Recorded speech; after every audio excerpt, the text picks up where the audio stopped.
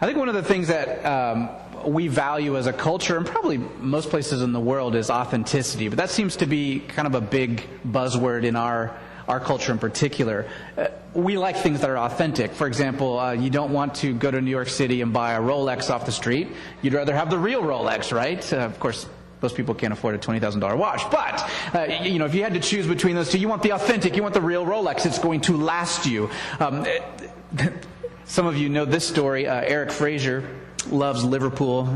This poor guy. But anyway, he loves Liverpool. It's a European soccer team. And his mom, for Christmas, ordered him a Liverpool jersey. And normally these are like $85 to $100. But she found one from South Korea that was, a knockoff version. So she orders his Liverpool jersey in a large, because Eric's a built guy, and has his name put on the back. And so the shirt shows up, and he can't even fit in this shirt. Like a large, apparently in South Korea, knockoff jerseys is about barely fitting Emily. And it says, instead of Fraser, it says Freighter on the back. All right, so that's why you pay a little more for the authentic thing. But I think to drive my point home, I'd like to ask for 2 volunteers. I have 2 volunteers. Come on up. All right. Let's see, just 2. Come on up, Tommy. Yeah. One more person. Paige, this is going to pay off for you. All right. Sorry, Tommy. I'd love to roast you. Okay, so I'd like you to open these envelopes and tell everyone what's inside. Do I show it? Yeah. What do you have there? $5 in Monopoly money. Okay, and what do you have, Paige? A $5 bill. Happy birthday. So what would you rather have? The authentic or? This one. Has more value? Yeah, you can keep that. I actually want that back for my game, but sorry, Tommy. No. That's Merry Christmas. Yeah. We want the authentic. We want the real thing. And I can't think of an arena in our lives where authenticity matters more than relationships. Because anytime that we are in a relationship with someone else, we want to believe that they are who they say they are. We want to be able to trust other people. We want that person to act with integrity of being who they say they are. There's a bit of a problem, though, when we talk about authenticity in our culture, because I think one of the things that all this talk about being authentic does is it can open the door to just saying, hey, I'm authentically a jerk, and I'm just going to keep being a jerk, And so authenticity sometimes gives us license to just do whatever we want or be whatever we want without any kind of consequence. You can't say anything bad about how I'm acting because I'm just being me. And that's the cool thing to be, right? So let's say I'm authentically a driven, competitive, cold-hearted person. I go on Donald Trump's Apprentice show, and I backstab my way to the top so that, of course, everyone can give to my charity. Let's call it the Center for Kids Who Can't Read Good a la Zoolander or something like that. But basically, in that setting, you get praised for being a complete backstabbing jerk, right? That would be authentic. Or let's say I'm authentically drawn to being selfish. Is that license then for me to indulge myself at the expense of my family or my society by overusing everyone's resources or whatnot? As a disciple of Jesus, I believe that human beings, every one of us, is made in the image of God. You've heard me say that over and over again. I think that's the place we always need to start. That you and I and everyone is made in the image of God. And because we're infected by sin, that image of God that I bear and that you bear is cracked, it's broken. But I think when we talk about being authentically human, that would mean to be human in the fullest sense of the word, human as God made us and intended us to be before being cracked and broken. So as we enter into tonight's passage, I want to ask us this question. What would living authentically as someone made in God's image look like? What would living authentically as someone made in God's image look like? I want to encourage you to stand as we read the Gospel of Matthew, chapter 12, verses 15 through 21. And I'm also going to read verse 14 because it's super important to what's going on. But the Pharisees went out and conspired against him, speaking of Jesus, as to how they might destroy him. But Jesus, aware of this, withdrew from there. Many followed him, and he healed them all, and warned them not to tell who he was. Now, this was to fulfill what was spoken through Isaiah the prophet. Behold, my servant whom I have chosen, my beloved in whom my soul is well pleased. I will put my spirit upon him, and he shall proclaim justice to the Gentiles. He will not quarrel or cry out, nor will anyone hear his voice in the streets. A battered reed he will not break off, and a smoldering wick he will not put out, until he leads justice to victory. And in his name, the Gentiles will hope. Father God, thank you for drawing us together to worship this evening. Thank you for giving us your word. Holy Spirit, I pray that you would come upon us, that you would open our hearts and our minds to what it is you want to communicate. Not only in our heads, but in our hearts. I pray, Holy Spirit, that you would change us. That you would break down the walls that are in our hearts that separate us from the living God. Shape us more into the image of Christ. Amen. You may be seated.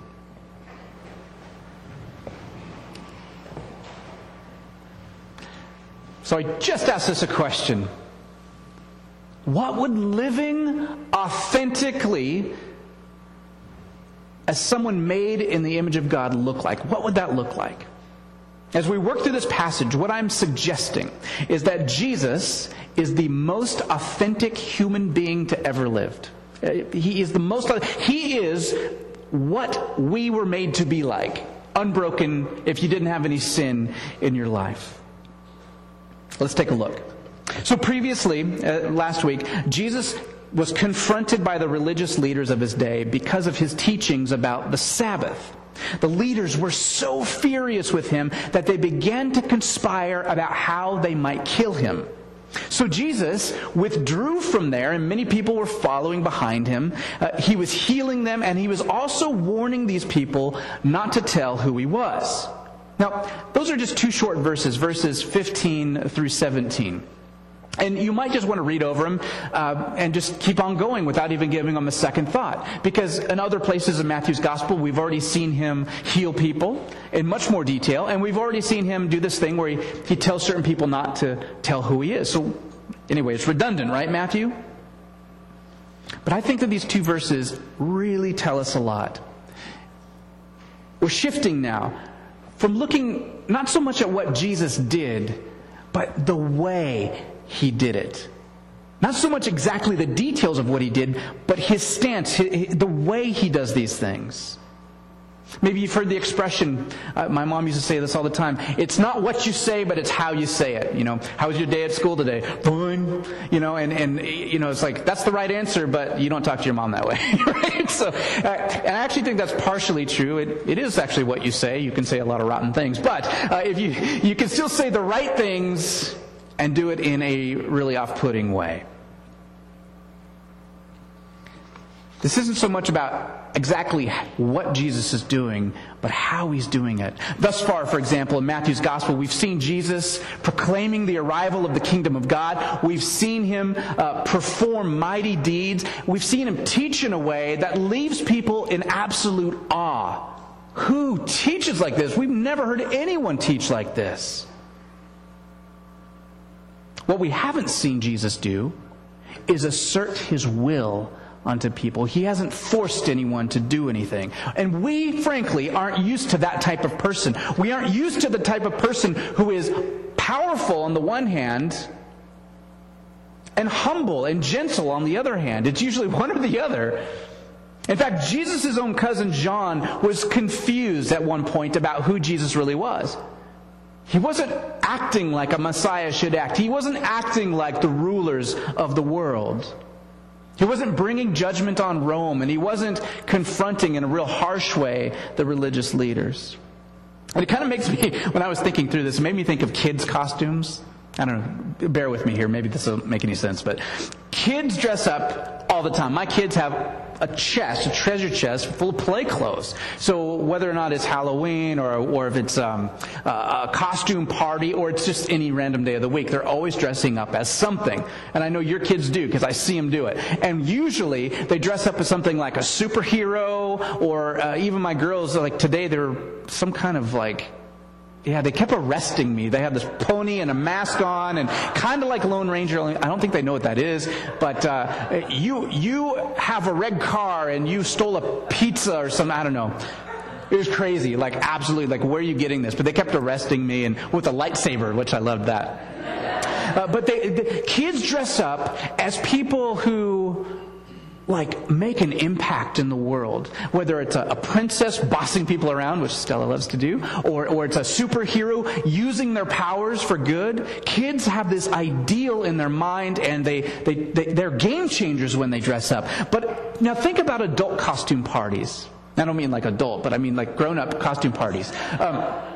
Usually when I've gone to costume parties with adults, we're a little more jaded. We're not idealistic anymore. And almost every costume is kind of ironic or funny.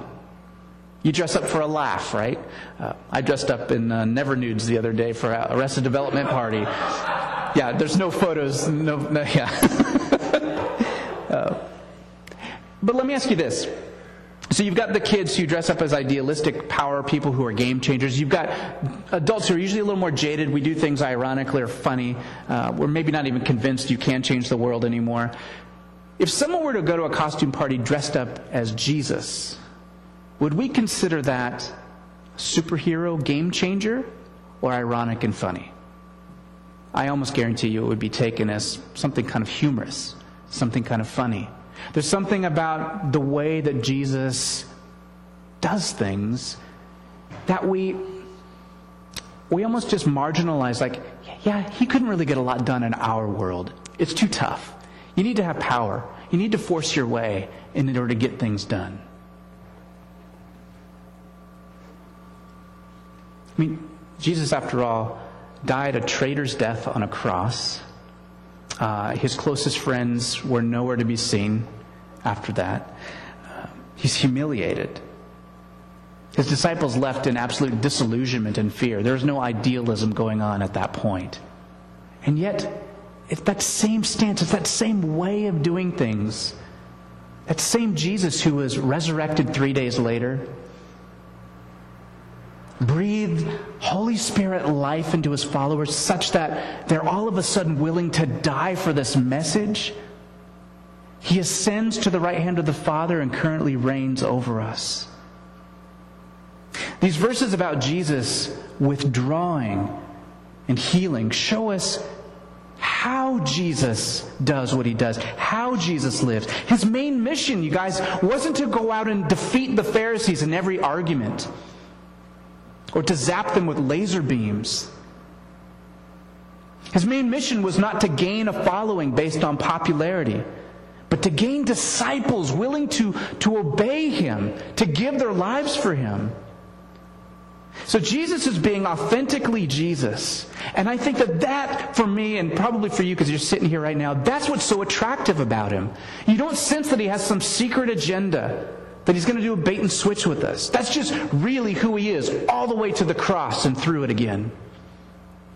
It's so different than how much of the world works. Think of how politicians work, right? And this is just a game, right? I'm not saying anything good or bad about politicians, but politicians usually run on a slogan or a campaign. So you might run with, I'll be the president who wins the war on drugs, or I'll be the president who wins the war on terror, or I'll be the education czar, or I'll be the president that fixes the economy. And we do that and it's well-meaning, but notice how you put your slogan out there before you've done anything. Vote for me, and then I'll do this stuff. Or even the long history of popes is another example. So the pope, when they're elected, takes on a name, and that name is supposed to evoke the idea or the character with which they're going to do their ministry. So previously we had Pope Benedict, and that was the truth, the Pope who is going to adhere to the truth of the gospel and truth of doctrine. And now we have Pope Francis I. His given name, Jorge Mario Bergoglio, He chose his name St. Francis after one who is known for his humility, is known for his love of creation and God's people. And I certainly hope that this pope lives up to that name. But the point I'm trying to make is that whether it's politicians or popes or whoever we are, even what we put on our resumes, right? We're oftentimes trying to earn our titles after we put them out there. Now, Jesus is completely different. If Jesus says anything about himself, it's always in relation to his Father. He's always, even notice that when Jesus even does mighty deeds or preaches mighty sermons, the people do what? They praise God. That's awesome. There must be a way that he does these amazing things. Like I couldn't be trusted with that kind of power. Think about that. If we could do those kinds of amazing things, wouldn't it be real tempting to make it kind of about us and the show? Whenever Jesus did these things, God was the one to get the credit. Jesus' life preaches. His life preaches. So what do you say about a man who could calm storms and raise the dead and heal the sick? What do you say about a man who could transform 5 loaves and 2 fish to feed over 5,000 people? What do you say about a guy like that? What do you say about a man who has all of this power, and yet when he's confronted by people who are conspiring to kill him, doesn't zap them, he withdraws, moves on to the next town? What do you say about a guy like that? Matthew is figuring out what to say about him. Matthew looked upon the life of Jesus, the way he lived, and he realized that Jesus was fulfilling what was spoken in the prophet Isaiah. And we get this long quote here in our passage this evening. It's the longest Old Testament quote in all of Matthew's gospel. And it comes from Isaiah 42. Which, if you want a little extra nerd information, is one of 4 of the so-called servant songs in Isaiah. It's the first of the 4 servant songs. The servant songs are poetic, so they read almost like a psalm. The poetic prophecies about a promised servant who would perfectly be obedient to God. Okay? And if we had time, if I was teaching a class or something, we would have done our homework and read Isaiah 40 and 41 before we get to 42, and you would realize that in context, this servant in Isaiah 42 is intended to be none other than Israel. Israel is supposed to be this group of people, and you'll remember back to Genesis 12, where God chooses Abraham. He says, Abraham, I'm going to bless you, brother, and I'm going to multiply your descendants, and you're going to be such a blessing that you're to bless the world. I want your descendants to be obedient to me, and through that obedience and blessing, the whole world's going to want to know who your God is and come to know how much He loves us. And that's the intention there. Israel, through Abraham, was supposed to be this servant of God. Through centuries of repeated failures and rebellion and idolatry, God allowed Israel to be taken captive by the Babylonian Empire. And while in captivity, God encouraged them. In Isaiah 40 and 41, we can read how God promises to bring deliverance. And the servant song quoted in Matthew is from Isaiah 42. It's the first of the 4, right? And what's shocking about this song is that in Isaiah's context, like I just said, Israel is supposed to be the servant. They are supposed to be the human agents that would accomplish God's will. But to Israel's surprise, and I want to suggest to their horror, not only were they to be rescued, but they were also to share the good news with the Gentiles, the very people who have them in captivity. And don't just read that as, oh, that's just something that happened in history. We're talking Babylon came, raped, pillaged, forced marched hundreds and hundreds of miles. Women, children, elderly died along the way. I mean, there's some serious hatred going on against Babylon. And then God says, yeah, I'm going to rescue you. And as my servant, I'm going to use you to then share the good news with these Gentiles. Oh, that didn't go over very well. That didn't go over very well at all. And so throughout Isaiah, we see Israel living in continued rebellion, continued distrust against God. And there are 3 other servant songs that come along, and each one becomes less and less about suggestive that Israel is the servant, and more suggestive of an ambiguous individual being the servant. And by the time we get to Isaiah 52 to 53, the servant is clearly an unknown person. Now check this out. Through Matthew's gospel, we've seen Jesus acting as a representative for Israel. So, for example, we're in the Exodus, God brings the people of Israel into the wilderness, and they continue to fail. They even start worshiping an idol. Jesus goes out into the wilderness and succeeds where Israel has failed. In a way, I think what we're seeing is that Jesus is becoming what Israel was supposed to be. He's taking it all on in his person. Matthew's showing us that God is faithful to his promise. If Israel could not and would not be obedient, he would not forsake them. In fact, he would send his own servant to do it for them. Enter Jesus. Behold my servant whom I have chosen, my beloved in whom my soul is well pleased. Now think back, where have you heard that before? Jesus' baptism, right? Matthew chapter 3. Behold my beloved Son, in whom I am well pleased. I will put my Spirit on him, and he shall proclaim justice to the Gentiles. At Jesus' baptism, again, the heavens were opened, and he saw the Spirit of God descending as a dove and lighting or resting or landing on him. Next, in the servant song, we read, he will not quarrel or cry out, nor will anyone hear his voice in the streets. This again is about how Jesus ministers. He doesn't go on and pick fights. He doesn't go out on rants in the streets. He doesn't campaign from town to town, kissing babies and doing smear campaigns against Caesar. He doesn't go viral on YouTube, making a name for himself. That's not how he operates. Jesus is about his Father's business. And when you're on the Father's business, you run into conflict. So just last week we saw how the Pharisees confronted him in public about his view on the Sabbath. And Jesus gave good answers and challenged their assumptions. But when their minds were not changed, and they conspired to kill him, I mean, can you imagine that just for a minute? Jesus just walked away. He just walked away. By the way, that would make a horrible movie, wouldn't it? Where your protagonist, with all this awesome superpower comes from God. That's like the anti-Superman. I mean, Superman, you want to see how that's going to shape up to like a nice showdown where he fights people and stuff. But Jesus doesn't do that.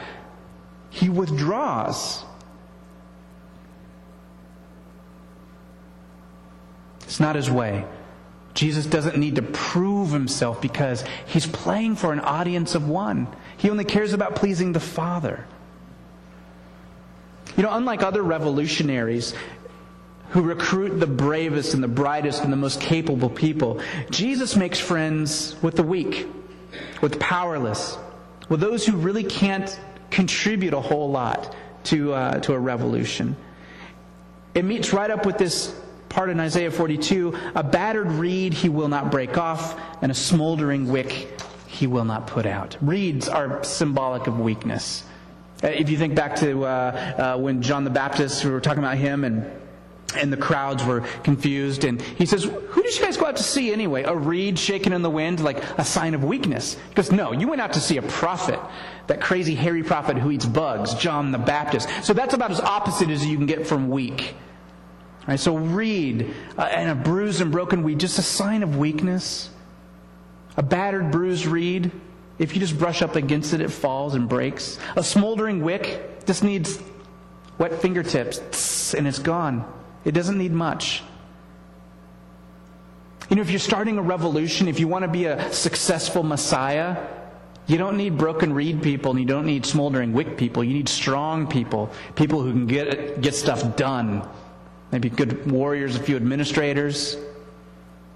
But Jesus doesn't act that way. He's gentle and patient and humble. He has time. He has time for you. That's good news. I don't know. Sometimes I feel like there's times in my life when the world's just passing me by. Other relationships are passing me by. I'm not good enough. I'm not smart enough. I'm not up enough on everything that's going on. You ever feel that's really good news, that Jesus has patience for you? If Jesus is filled with the Spirit of God, then He's authentically living as God's agent. Through Jesus, we get a view then of God's character. And what does that tell us? It tells us that when your faith is lacking, He won't give up on you even when you feel like giving up on Him. When you feel overwhelmed and unable to offer anything, you are blessed as one who is poor in spirit. It tells us that when you're paralyzed by grief, there will be rejoicing for you in Christ, who will sum up all things in Himself. He doesn't have to be... He doesn't have that neurotic need that so many have for you just to get over your grief. He doesn't have that anxious presence like, okay, you should be better now. Jesus doesn't grow tired of your mourning, of your depression. He is in it with you. The scene of the one who will not break off a battered reed, who won't snuff out a smoldering wick. It tells me that when we feel inadequate, impotent in life, without value to the world, He's not going to leave you or forsake you.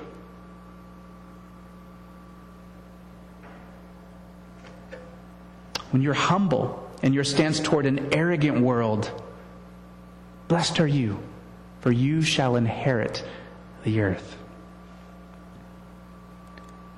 Hear me though. Don't mistake Jesus' kindness and patience and humility for weakness. Don't ever do that. It takes infinitely more strength to live like Jesus did than asserting our will where we have power. It takes someone who's living authentically as a child of God to choose obedience rather than self-preservation, doesn't it? To choose sacrifice over self-glory. To honestly know that to die to self is the only way to new life. Jesus has this stance as He leads justice to victory. God's justice is not just punishment for things done wrong. His justice, mishpat, it's like it's similar to that word shalom we talk about all the time. His justice is right relatedness with each other and right relatedness with God and our world. Jesus will lead justice to victory, meaning He will bring the kingdom of God. He's not setting up His own throne. He's not about using violence to accomplish His mission. Jesus takes the violence of the world. He absorbs it in Himself on the cross. Jesus is the servant of God. And He's made a way for you and for me to be rescued, forgiven. He's invited us. His invitation is standing. Come participate with me in the life of the Father, in the life of the Son, in the life of the Spirit, in loving your neighbor as yourself.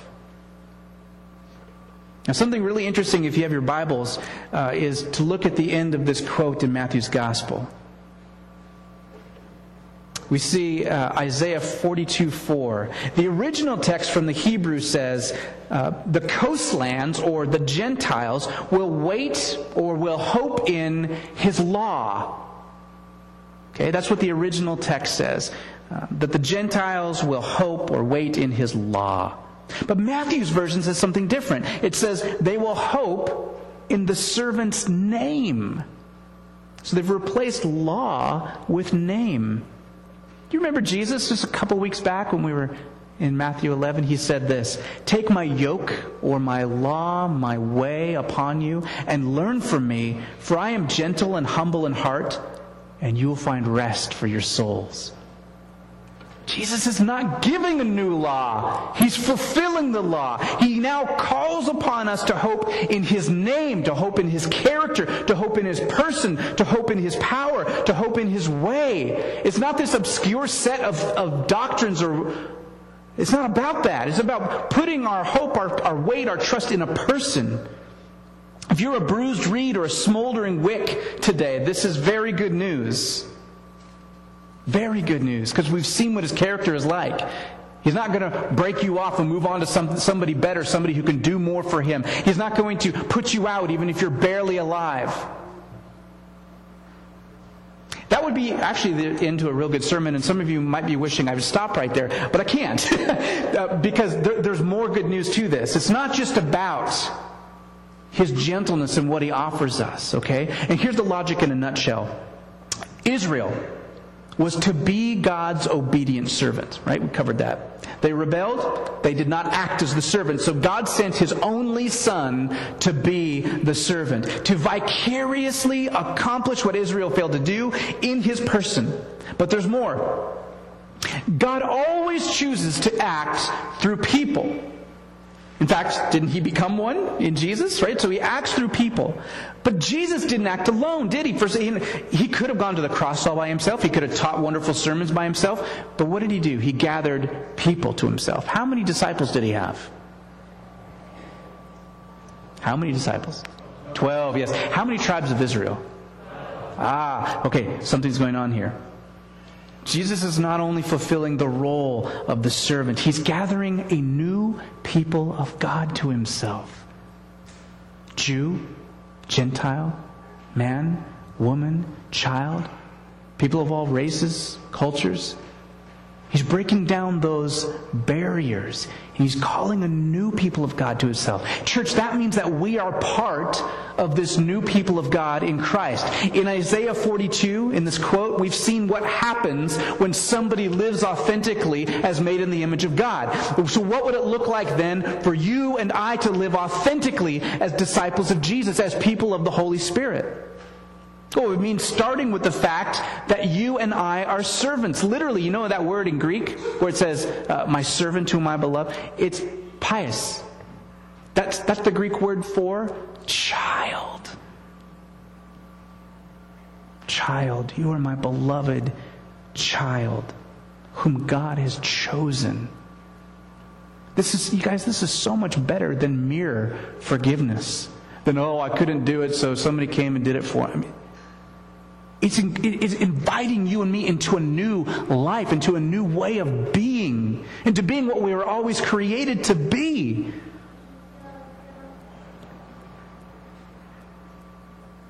Part of the Spirit's ministry is to remind you and I that deep down we are adopted into his family. Friends, we need to get it. Like, we need to know this right now, that you and me, we are God's beloved children. Guys, especially, isn't that just bouncing off your head like cerebral does not compute? And this is where we need the miracle of the Spirit, because I basically am preaching the same thing every week as we work through Matthew. And I feel like every week, I get it. No, I don't get it. Like, do we really get that you and me were beloved children of the living God? We are God's inheritance, his handiwork. That's who you authentically are. Paul understands this. Ephesians 3:14, for this reason I bow my knees before the Father, from whom every family in heaven and on earth derives its name. That means we're adopted into that family.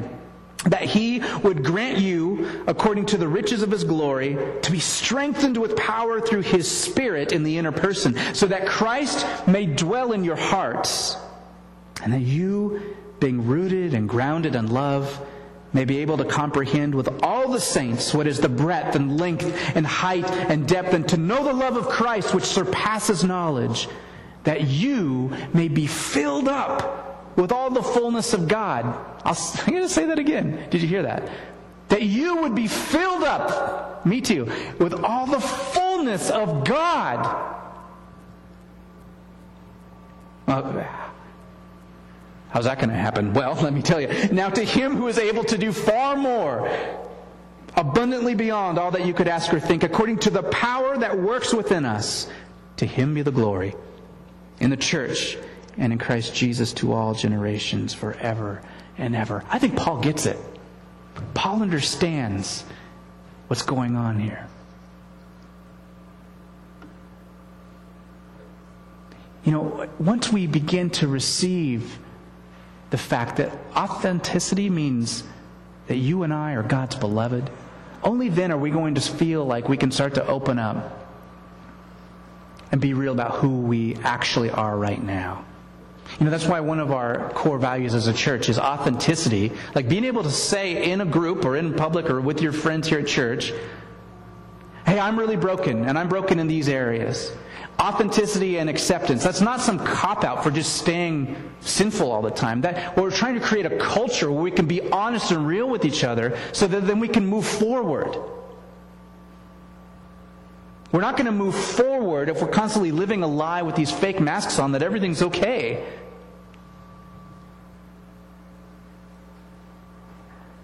The reality is that through Christ, He's put His Spirit in us. And when we begin to follow the Spirit and allow the Spirit to work in us, we become wounded healers, not just wounded anymore. We're to proclaim justice and His good intentions for a good and yet fallen world. We become people who have compassion on others and their imperfections. We don't judge. Why? Because we've freely received. And so we're called to freely give. And it's not just what we say, but it's how we say it. As the people of God, we don't pick fights.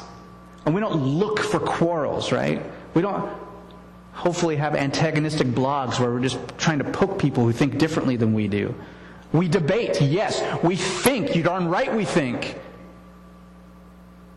We search the Scriptures. Yes, all of those things. But don't forget, Jesus sends us out as sheep among wolves.